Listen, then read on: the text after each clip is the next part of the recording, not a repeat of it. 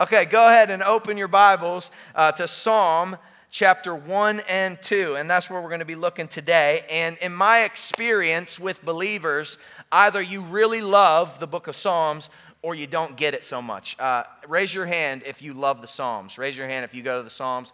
Yeah, like there's a lot of people who go there. The book of Psalms is like the divine playlist of the people of God. Maybe you have an Apple playlist or a Spotify playlist on your phone. You might have several playlists on your devices, but the Psalms are God's playlist for his people. They are divinely inspired songs, prayers and poems that capture all of the raw emotion that often accompany the highs and lows of life. There are joyful psalms, there are psalms of lament, there are royal psalms, there's these ones called imprecatory psalms. They're the ones that you read and you're like, is he allowed to say that? This is the Bible. We're Christians, right? And they talk about their enemies in a sort of certain way. But the Psalter is so much more than a jukebox that you pull top hits out of when you're feeling a certain type of way.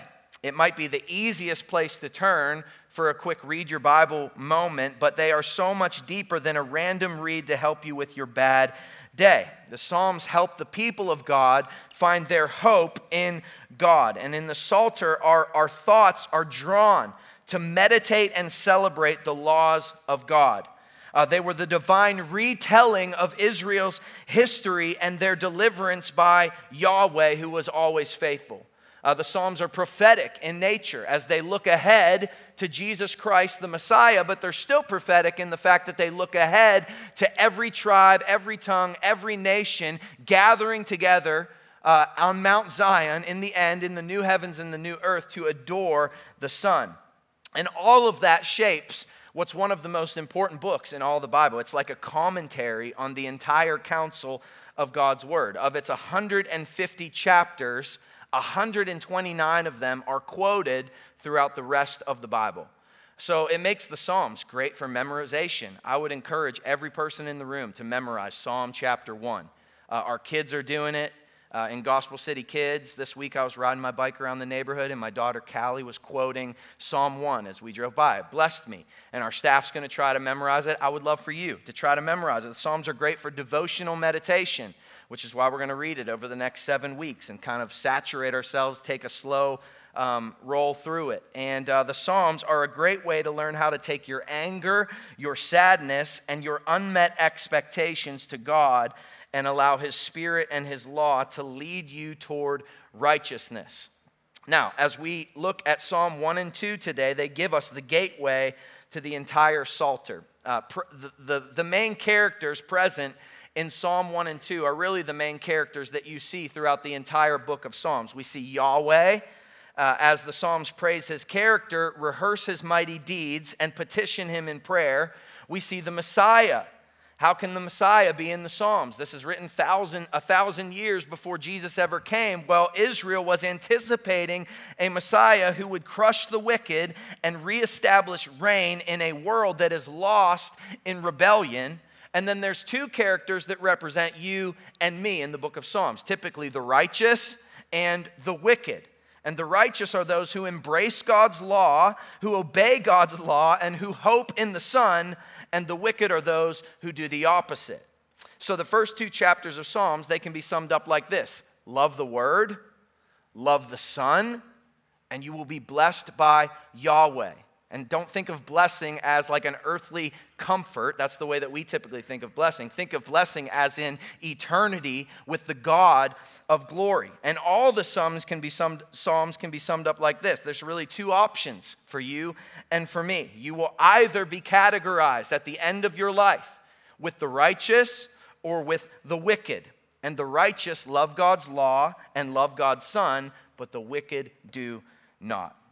So let's dive in together, starting in Psalm chapter 1. And we know from Acts 4:24, our friend Peter in Acts 4, when he was praying for boldness before his accusers, he quotes King David in Psalm chapter 2. So we know that King David wrote Psalm chapter 2. And then for literary purposes and reasons, we believe that David wrote Psalm 1. It just seems that they should be read and studied together. And so let's dive in this morning and let's get our eyes on a copy of Psalm 1. And I'm just going to read that and allow it to speak over us. And would you just take a moment, breathe in and breathe out ask the Spirit of God to move in this holy moment as we read his word. Now hear the word of the Lord. Blessed is the man who walks not in the counsel of the wicked, nor stands in the way of sinners, nor sits in the seat of scoffers. But his delight is in the law of the Lord, and on his law he meditates day and night. He is like a tree planted by streams of water that yields its fruit in its season, and its leaf does not wither. In all that he does, he prospers. The wicked are not so, for they are like chaff that the wind drives away. Therefore, the wicked will not stand in the judgment, nor sinners in the congregation of the righteous. But the Lord knows the way of the righteous, but the way of the wicked will perish. And as we anchor ourselves, starting in Psalm 1, it really breaks down into three simple categories. You have the blessed man's delight, you have the blessed man's fruit, and you have the blessed man's destination. And then as we jump into Psalm 2, we see the opposite play out as there is rebellion from wicked kings and Yahweh judges accordingly. So in chapter 1, verse 1, it starts out, blessed is the man. Now, blessed is like a way overused generic term in our culture today. You could probably go to Hobby Lobby and find a million signs that say blessed, have a blessed day, hashtag blessed. They're probably all over your grandma's kitchen, that sort of thing. But being blessed in regards to how Psalm 1 speaks of it, and also Jesus, the book of Psalms and Jesus both started their earthly ministry, their message, with declaring blessedness to the people of God. And in regards to how the Psalms speak of blessedness, how Jesus spoke of blessedness, you want to be blessed by God in this way. Because God is the blesser, and if you're not blessed by God, then you are cursed by God. So there's not a person in the room today who wouldn't want to be blessed in the sense that Psalm 1 is using the word. This is true and lasting and eternal happiness. Now, I was reading this week in the World Happiness Report. Just the fact that there is such a thing shows you that the whole world is looking for happiness. And it's like 200 pages deep and long, and I was deep diving into it, reading. And what I found is this: everybody is looking for happiness. But most people are dissatisfied with their level of happiness this side of heaven. And there are some of you in the room today who are not experiencing happiness at all. You're not experiencing true and lasting and eternal happiness for sure, because you are not walking in the way of the righteous. You want the blessing from God without doing things God's way. You want God to bless your situation. You want God to bless your relationships. You want God to bless your marriage. You want God to bless your business, but you want to do those things your way. I'm very familiar with this as a pastor. I talk to people all the time. I think a lot of the times we think about blessing as earthly comforts. And so I talk to people and they're asking questions. My life is falling apart. Things aren't going well. Can you give me some advice? And a few questions later, you realize that lives are riddled with sin, and lives are riddled with doing things their way rather than what God has called us to in His Word. And then we quickly realize and wonder why our lives feel empty, regardless of what we've accumulated on this earth. Psalm 1 and 2 wants to help you with this. It's really way more simple than we as humans make it. We blunder all the time. Psalm 1 and 2 want to help you. God's way equals blessing, eternal blessing, life with God in eternity. Your way equals never satisfied, never truly happy, and ultimately cursed in the end. So point number 1 this morning is this: if I do things God's way, my life will be blessed forever. If I do things God's way, my life will be blessed forever. So Psalm 1 starts by telling us what the blessed man does not do. He does not walk in the counsel of the wicked. He does not stand in the way of sinners. He does not sit in the seat of scoffers. Do you notice the progression of those who go the way of the world? Some of you have experienced this. Some of you are living in this currently. None of these moments in the progression are good for you, but they will undoubtedly kill you. And so the blessed man does not walk in the counsel of the wicked. At first, you're just taking unwise counsel from people of the world. This is often how the path of sinfulness starts in our lives. We just start listening to counsel that is contrary to God's word, or even believing lies that are contrary to God's word. That's why it matters who you hang out with. For all the young people in the room, it matters greatly who you surround yourself with. It matters the type of friends that you have. Paul said in 1 Corinthians 15:33, everyone should memorize this: bad company corrupts good character.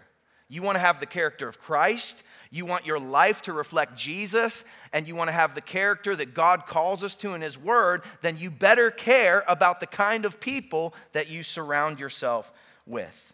Because before long, as you walk in the counsel of the wicked, you will be standing in the way of sinners. No longer will you be walking with sinners, hearing their ideas and what they think. Now we're all of a sudden numbered among them. And if you listen to ungodly counsel long enough, you'll eventually find yourself taking their advice, and you'll be doing life their way rather than God's way. And that's why everything you put into your mind is so important. Everything in this life is trying to counsel you. Your music choice, it's trying to counsel you. I've played the whole thing, like I don't listen to the lyrics, I just listen to the beat. But I mean, those things are putting ideas in your mind that draw your attention away from the things of God. Your TV shows, your movies, the things that you read, the blogs that you go to, all of them are trying to counsel you in some way, and the world wants you to walk with them. And if you're not careful, soon you will be standing with the sinners. 1 John 2:15 says, do not love the world or the things in the world. And if anyone loves the world, the love of the Father is not in him. And when the love of the Father is not in you, you won't just walk in the counsel of the wicked. You won't just stand in the way of sinners. Now you will be sitting in the seat of scoffers. And the psalmist, David, he's using the words wicked, sinners, and scoffers to show us the progression that gets further and further away from God's way and God's blessing. A scoffer is someone who is totally committed to evil. The scoffer mocks the way of the righteous. So in David's day, the scoffer refused to live by the covenant of Israel's God. They ignored God's law. They scoffed at God's law. And for us, the scoffer refused to see Jesus as Lord of their life. So the way of the sinner doesn't want to give up the comforts, the pleasures, and the idolatry of this world. And the scoffer is ultimately their own God, and he gets there by slowly taking advice from the wicked and then standing among sinners. But the psalmist writes, blessed is the man who does not go this way. But verse 2, but his delight is in the law of the Lord. And on his law, he meditates day and night. Now, as David proclaims, blessed is the man who delights in the law of the Lord. Understand that David's referring to the first 5 books of the Bible. David didn't have a neatly bound Bible that he carried everywhere with him like we get to have. He probably didn't carry the scrolls around in his back pocket. That would be a pain. David's referring to Genesis, Exodus, Leviticus, Numbers, Deuteronomy. How many of you can say, oh, I wake up every day and I delight in the book of Numbers? Probably not. That's probably where you give up on your reading plan, right? Or you're like, I delight in the laws of Leviticus. Oh, I just wake up every day and I just want to chew on the laws of God. For you and I, the way of the Lord is found in the word of God. The law of the Lord would suggest the instruction of the Lord. This book shows us so much. It shows us who we are as sinners. It shows us who God is as holy Yahweh, the creator of the universe, who is to be feared, who is to be worshiped, who we are to surrender to. It shows us who Jesus is, the Savior of the world, who came to save us from our sins and die in our place on a cross.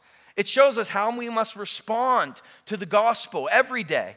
We must repent of our sin and believe on Jesus Christ. And it largely tells us as Christ followers how to conduct our lives for the glory of Christ, but also for our own good. And where else do we expect to get these things from? The Psalms are the wisdom literature. It's speaking of, if you'll live this way, you will find the blessing of God. In eternity, for sure, but often in the things that you put your hands to here on earth as we live according to what God has called us to. But this is a big problem with the world right now because we've come to believe that our feelings or our desires should dictate our moral code and our identity. And so we've traded God's law, which is meant to protect us, for man's pleasure, which will undoubtedly destroy us. And God's law is as relevant to us today as it was to David back then. And we have so much more of the divine narrative compiled for us. We know that Jesus was the fulfillment of the law, but not so we could ignore it, so that we could be saved to delight in it, just as David says the blessed man does. So I got to ask you, do you delight in the law of the Lord?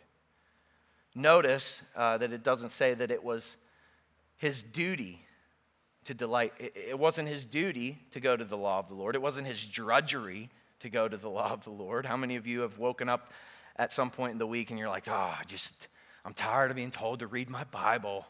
There's got to be an easier way. There's got to be an easier place to go. David's delight is in the law of the Lord. His joy, his pleasure, his happiness has been found in doing things God's way. Do you approach God's word with that type of eagerness every day? What are some of the most routine joys that you have in your life? I was thinking about a marathon runner this week who gets up every day knowing that they're going to run their goal for the day. I haven't seen too many happy runners, but I'm guessing they exist. There is delight in the run for them. There is joy in the perseverance toward the goal. There is happiness through the process and the accomplishment. The runner delights in the run of the day, but the Christian must delight in the law of the Lord. And your delight in it isn't just you reading your Bible every day. It's not the 10 minutes, the 15 minutes, the 30 minutes that maybe you give to your devotions each and every day. Notice what the psalmist says. It says he meditates day and night on the law of the Lord. The blessed man has the laws of God so rooted in his heart, mind, and mouth that he chews on them every day. Jeremiah talks about how he eats the word of God. He thinks about them when life is hard. He recites the laws of God when he is discouraged. He prays them and gives thanks to God. He obeys them when he's faced with a decision or an opportunity from the world. And Psalm 19:7 says, "The law of the Lord is perfect, reviving the soul. The decrees of the Lord are sure, making wise the simple." And if God's way from God's word becomes your meditation every day and every night, it will render sin more and more powerless in your life. You want to sin less? Get in God's word. You want to sin less? Understand God's word. Read your Bible. Know God's word. Chew on it day in and day out through every circumstance, every situation that you face, all of your discouragement. Psalm 119:11 says, "I have stored up your word in my heart that I might not sin against you." Every time you sin, you are doing something your way rather than God's way. And that's why we meditate on God's law. That's why we come to delight in God's way. Because God's way makes us bear fruit as Christians. God's way makes us grow strong in the Lord. God's way even tells us that we will prosper in our way. We will prosper in all that we do. We will prosper in the things that we put our hands to. Look at what it says in verse 3. The man who doesn't walk in the way of the Lord but delights in the law of the Lord, verse 3, he is like a tree planted by streams of water that yield its fruit in its season, and its leaf does not wither. In all that he does, he prospers. Well, who doesn't want that to be true for their life? I absolutely want a fruitful life. I absolutely don't want to wither up. I want my life to look healthy and like a well-nourished tree in full bloom. I absolutely want to prosper in all that I do, and so does everyone. Everyone that's being honest would say, I would love for my life to look like that description, but not everyone wants to do things God's way, which is the only way that leads to true and lasting and eternal blessing. If you think about a tree, it does the exact same thing every day, especially a tree planted by streams of water. Regardless of the weather changes, regardless of the seasons that life throws at it, a tree by a stream of water, if it had feelings, would delight in soaking up water from that moist ground every day and every night. It just does it. It wakes up and does it automatically. It doesn't wake up one morning and decide, you know what, I don't like water anymore. I want to try a different source of sustenance. I'd like to try orange juice or something solid. It remains planted, and it takes in that which the Lord gave it to take in, and it grows strong, it produces fruit, and it has a prosperous life. It grows in strength and in stature and in production, and it grows upward toward Yahweh God, and it grows outward toward the people of God, and the same can be true for all of those who delight in taking in that which God has made you to take in. Why do we wake up in the middle of our problems? Why do we wake up in the middle of our chaos? Why do we wake up in the middle of our disappointments in life and assume that we can find answers that will help us apart from the Word of God? Isn't it so easy? And that's how sin creeps in. We start to look for counsel from people or writings or things that are contrary to the Word of God because we've not delighted in going to God's Word. It's just been kind of a duty or even drudgery at times. We are called to take in that which God has given us to take in. And so every day is an opportunity to not just read the Word of God, but to recite it and to chew on it and to meditate it and to pray it and to recite it over our discouragement, over our problems, over our disappointment. Blessed is the man whose delight is in the law of the Lord, and on his law he meditates day and night. Now, point number 2, really simple. If I do things my way, my life will perish. Point number 1, if you do things God's way, your life will be blessed forever. But if you do things your way, your life will perish. The blessed man is like a tree that prospers and bears fruit. But verse 4 says this, the wicked are not so, but they are like chaff that the wind drives away. The wicked man does not delight in the law of the Lord. It's fair to say that the wicked follow the progression found in verse 1. But they live their life like their way is better than God's way, like they are above God's laws and boundaries. And this is not only wicked, but it is rebellion deep within the sinner's heart. Those who live according to their own will or their own desires or their own moral code are not like a fruitful, sturdy tree. You are like the dry husks of wheat, whose purpose is through, and the wind will carry you away.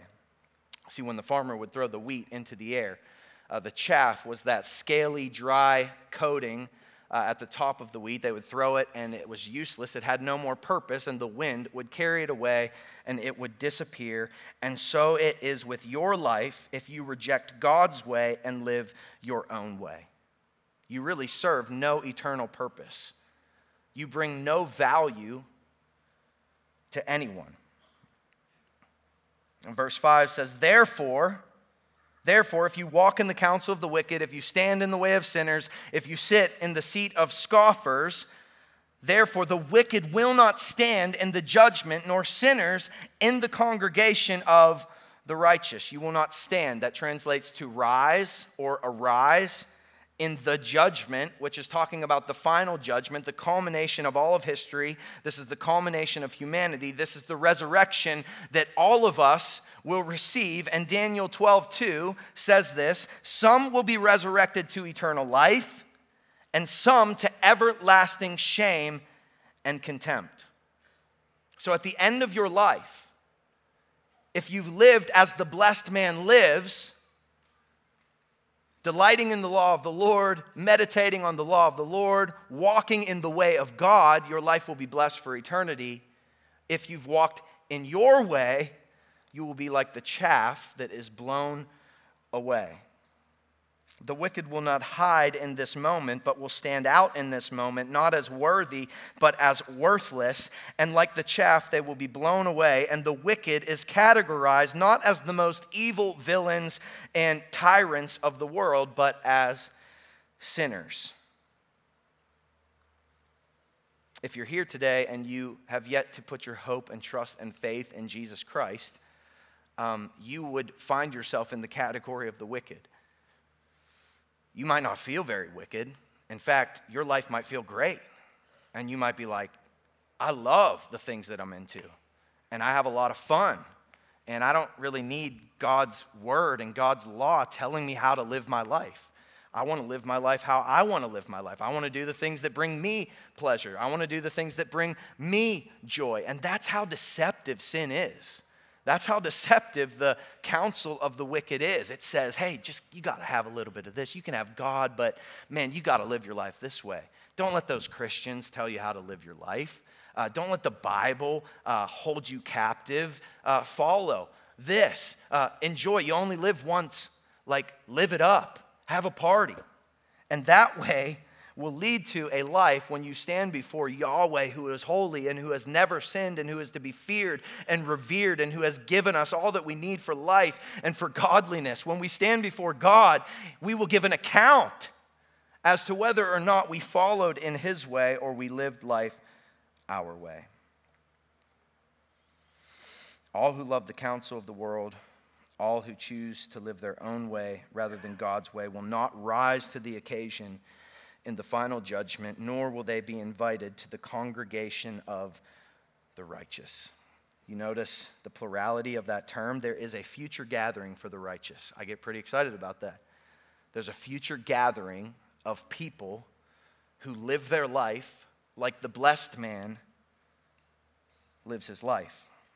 Those who delight in the law of the Lord, those who do things God's way and not their own, will arise in the final judgment. And verse 6 says, for the Lord knows the way of the righteous, but the way of the wicked will perish. The Lord knows. Yeah, the Lord does know, because the Lord gave us the way.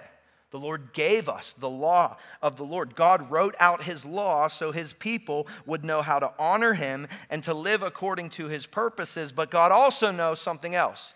God knows that our hearts as human beings are deceitfully wicked above all things.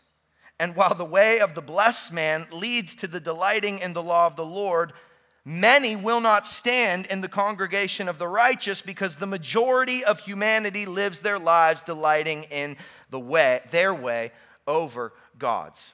And all of us have been there. All of us were born into the brokenness of this world, understanding that I don't have what it takes to keep God's laws. I don't have what it takes to delight in God's way. And the way of the wicked will perish. History has proven it. Point number 3 this morning is this, as we jump into Psalm 2. History has proven that your way will perish. History has proven that your way will perish. Would you look at chapter 2, verses 1 through 3? It starts out, why do the nations rage and the peoples plot in vain? The kings of the earth set themselves, and the rulers take counsel together against the Lord and against his anointed, saying, let us burst their bonds apart and cast away their cords from us.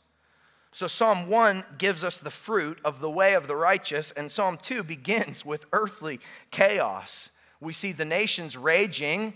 We see the peoples plotting not for righteous outcomes, but for wicked. It's almost like Psalm 2 was written yesterday.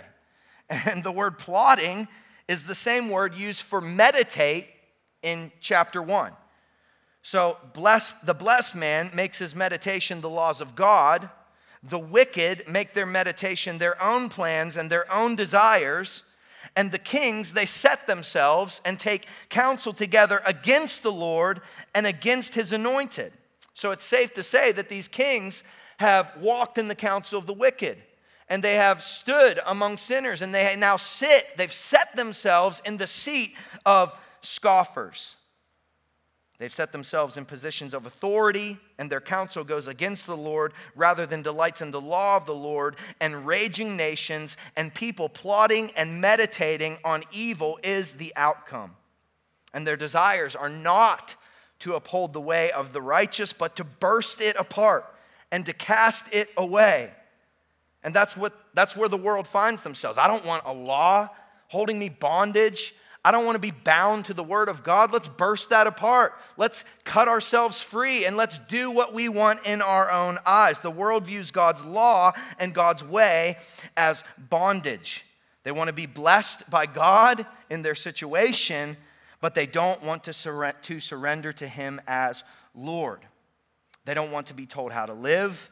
They don't want a master, so they make a master out of their own flesh, and this way will surely perish. And look at verse 4. As the people of the world plot in vain and scoff at God's law, it says, He, Yahweh, sits in the heavens and laughs. The Lord laughs at the wicked attempts to thwart His way. Does that encourage you? Does that make you tremble this morning? The Lord isn't threatened in the slightest by the evil and plotting kings of the world. They can make policy, they can call evil good and good evil, but God sits over all of the world and its wicked attempts are laughable to Him. Verse 4 goes on, and the Lord holds them in derision. Then He will speak to them in His wrath and terrify them in His fury, saying, As for me, I have set my king on Zion, my holy hill. I will tell of the decree. The Lord said to me, You are my son. Today I have begotten you. Ask of me, and I will make the nations your heritage and the ends of the earth your possession. You shall break them with a rod of iron and dash them in pieces like a potter's vessel. And this should serve as a warning to anyone that would walk in the counsel of the wicked. This should serve as a warning to all of us, not to go your way, but to be careful to obey God's laws and walk in His way. Those who go their own way, God holds in derision. He regards you with mockery. And you may mock God today, but He will mock you in the final judgment. And all God will have to do is speak, and His wrath will terrify the wicked. His fury will cause the most confident, evil, godless tyrant to crumble and squeal.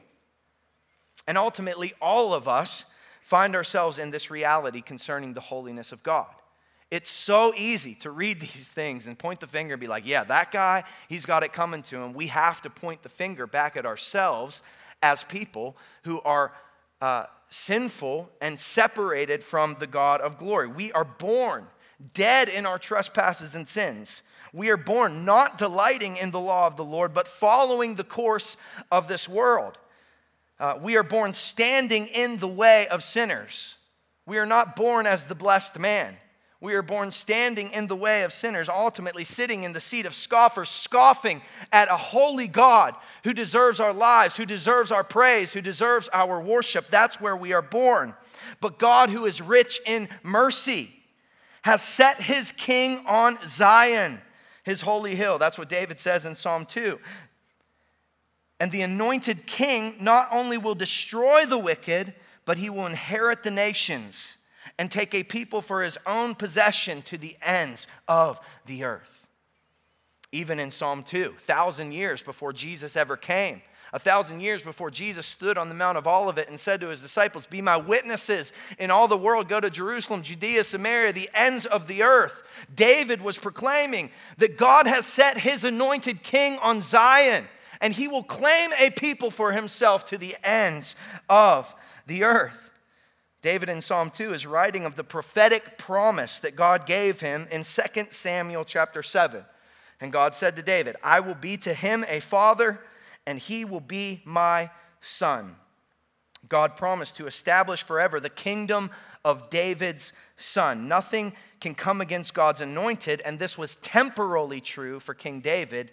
It was eternally true in the better David who was to come, ultimately our Messiah, ultimately our Savior, our saving hope, that we might walk in the way of the Lord and delight in the law of God. And that leads us to our final point this morning. History has proven that your way will perish. Point number 4, Jesus has proven that he is the way to blessing. Jesus has proven that he is the way to blessing. Jesus delighted in the law of the Lord perfectly. Jesus never walked in the counsel of the wicked. Jesus never stood in the way of sinners or sat in the seat of scoffers. Jesus' life was like a tree planted by streams of water, and he prospered in the will of the Father. And Jesus took the judgment of the wicked when he died on the cross, and he was buried with the wicked, it says in Isaiah chapter 53. But he rose from the dead as the righteous, and as the way of the wicked will perish, Jesus became the way to the congregation of the righteous for all who will call upon his great name. Jesus is the ultimate example of the blessed man, because Jesus was the only one who could perfectly delight in God's law and cleanse us from our sin so that we might follow in his way. That is amazing. You can't be the blessed man without the blessed man who came from heaven to die on a cross in your place as a substitute for your sin. You have to call upon this great name of Jesus to save you so that you might walk the path of blessing into eternity. Look in verse 10. It says, "Now therefore, O kings, be wise, and be warned, O rulers of the earth. Serve the Lord with fear, and rejoice with trembling. Kiss the Son, pay homage to the Son, lest he be angry, and you perish in the way. For his wrath is quickly kindled. Blessed are all who take refuge in him." David says, kings who are raging, people who are plotting, be warned. Serve the Lord with fear. That same warning stands for us today. Be warned. Serve the Lord with fear. All he has to do is speak, and you will crumble. Serve the Lord with fear and rejoice with trembling. Come before God, knowing that he is holy, knowing that you don't have it together. You don't have what it takes. And the only way to get to God is through the perfect sacrifice of his perfect Son, Jesus Christ. You need his blood to cover your sinfulness. It's the only way that you will stand before God one day and not be judged, not be blown away, not crumble in fear, not sent away to an eternity in destruction in hell. You desperately need Jesus Christ, the blessed man, to not only cover your sinfulness, but to be your example for how to walk in this life. Psalm 1 begins with, "Blessed is the man who delights in the law of the Lord." And Psalm 2 ends with, "Blessed is the man who honors the Christ and takes refuge in him." If you will love the Word of God, and if you will love the Son, Jesus the Christ, you will be blessed and counted among the righteous. And this is God's way, and it's the only way that can save you. It's the only way that can help you. It's the only way that leads to life. And we can be so thankful for the completed narrative that we have. We have so much more of the story than King David did. And yet he was able to hope in God. He was able to anticipate a Messiah. But we should be so thankful for the gospel as the people of God. Don't let it grow old. Don't let it just be a story that saved you in your past. This is every day, man. This is every day that you wake up and your feet hit the ground. You recognize that God is holy, that I'm a sinner, that Jesus is Savior, and I repent and I believe and I want to serve the Lord with gladness. And I come before him with trembling and I stand in awe of him. And man, it leads me to worship. Man, it leads me to adore him, to magnify him, to exalt him, because the sinless Savior died. And my sinful soul has been counted free, for God the just was satisfied to look on him and to pardon me. And it's ultimately because of God's pardoning that I can delight in living God's way. And God's way is the only way that leads to blessing. Oh, how we need Yahweh. And the Psalms, they're meant to lead you to praise, meant to lead you to worship regardless of where you are in life, regardless of your circumstances. We've cleared out some space in this series, at least this week. We sang a little less at the beginning. We're going to sing a little more right now and respond to the God of glory. You may have come in discouraged today. I think Psalm 1 gives you what you need. Love the Word of God and love the Son, Jesus Christ. And let your gaze be fixed there. Don't look to the right or to the left. Look to Jesus, the author and the finisher of our faith, the example of the blessed man, and follow him in all of your ways, for this alone will lead to the blessed life, a life of eternity. I want to invite you to bow your heads. Just take a moment to respond to the truth of God's word. Breathe in his grace. Breathe out his praise.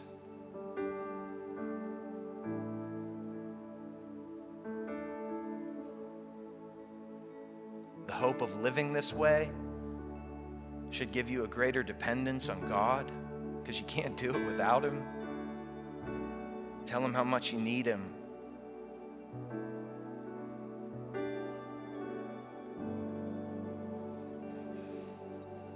Father God, we tremble at your majesty. We come boldly, but Lord, we trod gently upon holy ground, fearing you, knowing that you are big and mighty, and sin cannot dwell in your presence. And Lord, if we're honest, we deserve to be incinerated. We deserve to be blown away like the chaff. And yet it makes us all the more thankful for the gospel of Jesus Christ that has saved our souls. Without Jesus, our lives are worthless. Without Jesus, we cannot be in your presence. But because of Jesus, because of the blessed man, our lives can be forever changed. We can have the hope of the blessing of heaven. Our lives can look like a tree that's planted by streams of water. Lord, you can help us to bear fruit, the fruit of the Spirit, love, joy, peace, patience, kindness, goodness, gentleness, self-control. Lord, would you allow it to radiate from your people, because we delight in the law of the Lord that has been made possible by Jesus Christ. Lord, would you help our leaves to not wither? Would you help us to prosper in the things that we put our hands to? Would you help the joy that radiates from our life to be contagious, because we are so committed to your way that we continually deny the counsel of the wicked?